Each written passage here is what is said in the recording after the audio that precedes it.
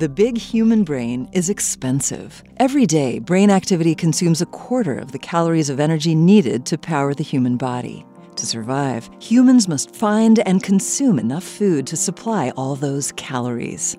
Anthropologists think our ancestors solved this problem by learning to cook their food with fire. Cooking begins the breakdown of fiber, proteins, and toxins, making it easier for our digestive tract to extract the nutrients food contains, as well as killing dangerous germs. Because cooking allowed our ancestors to extract more usable calories from their food, it could have fueled the explosive increase in brain size that led to Homo sapiens. Unfortunately, evidence that early humans cooked isn't easy to come by.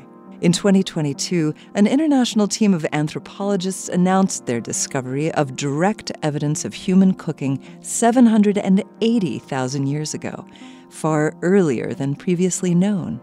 The researchers studied a prehistoric garbage heap found at an early human campsite in what is now Israel.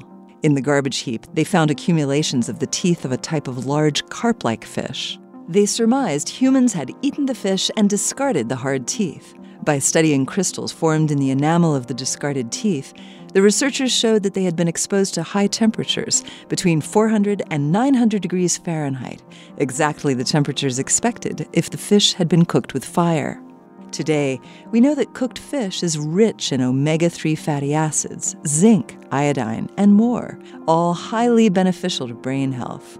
The finding is new evidence that cooking may have played a big role in human brain evolution. This moment of science comes from Indiana University, with production support from the Office of the Provost. I'm Yael Cassander.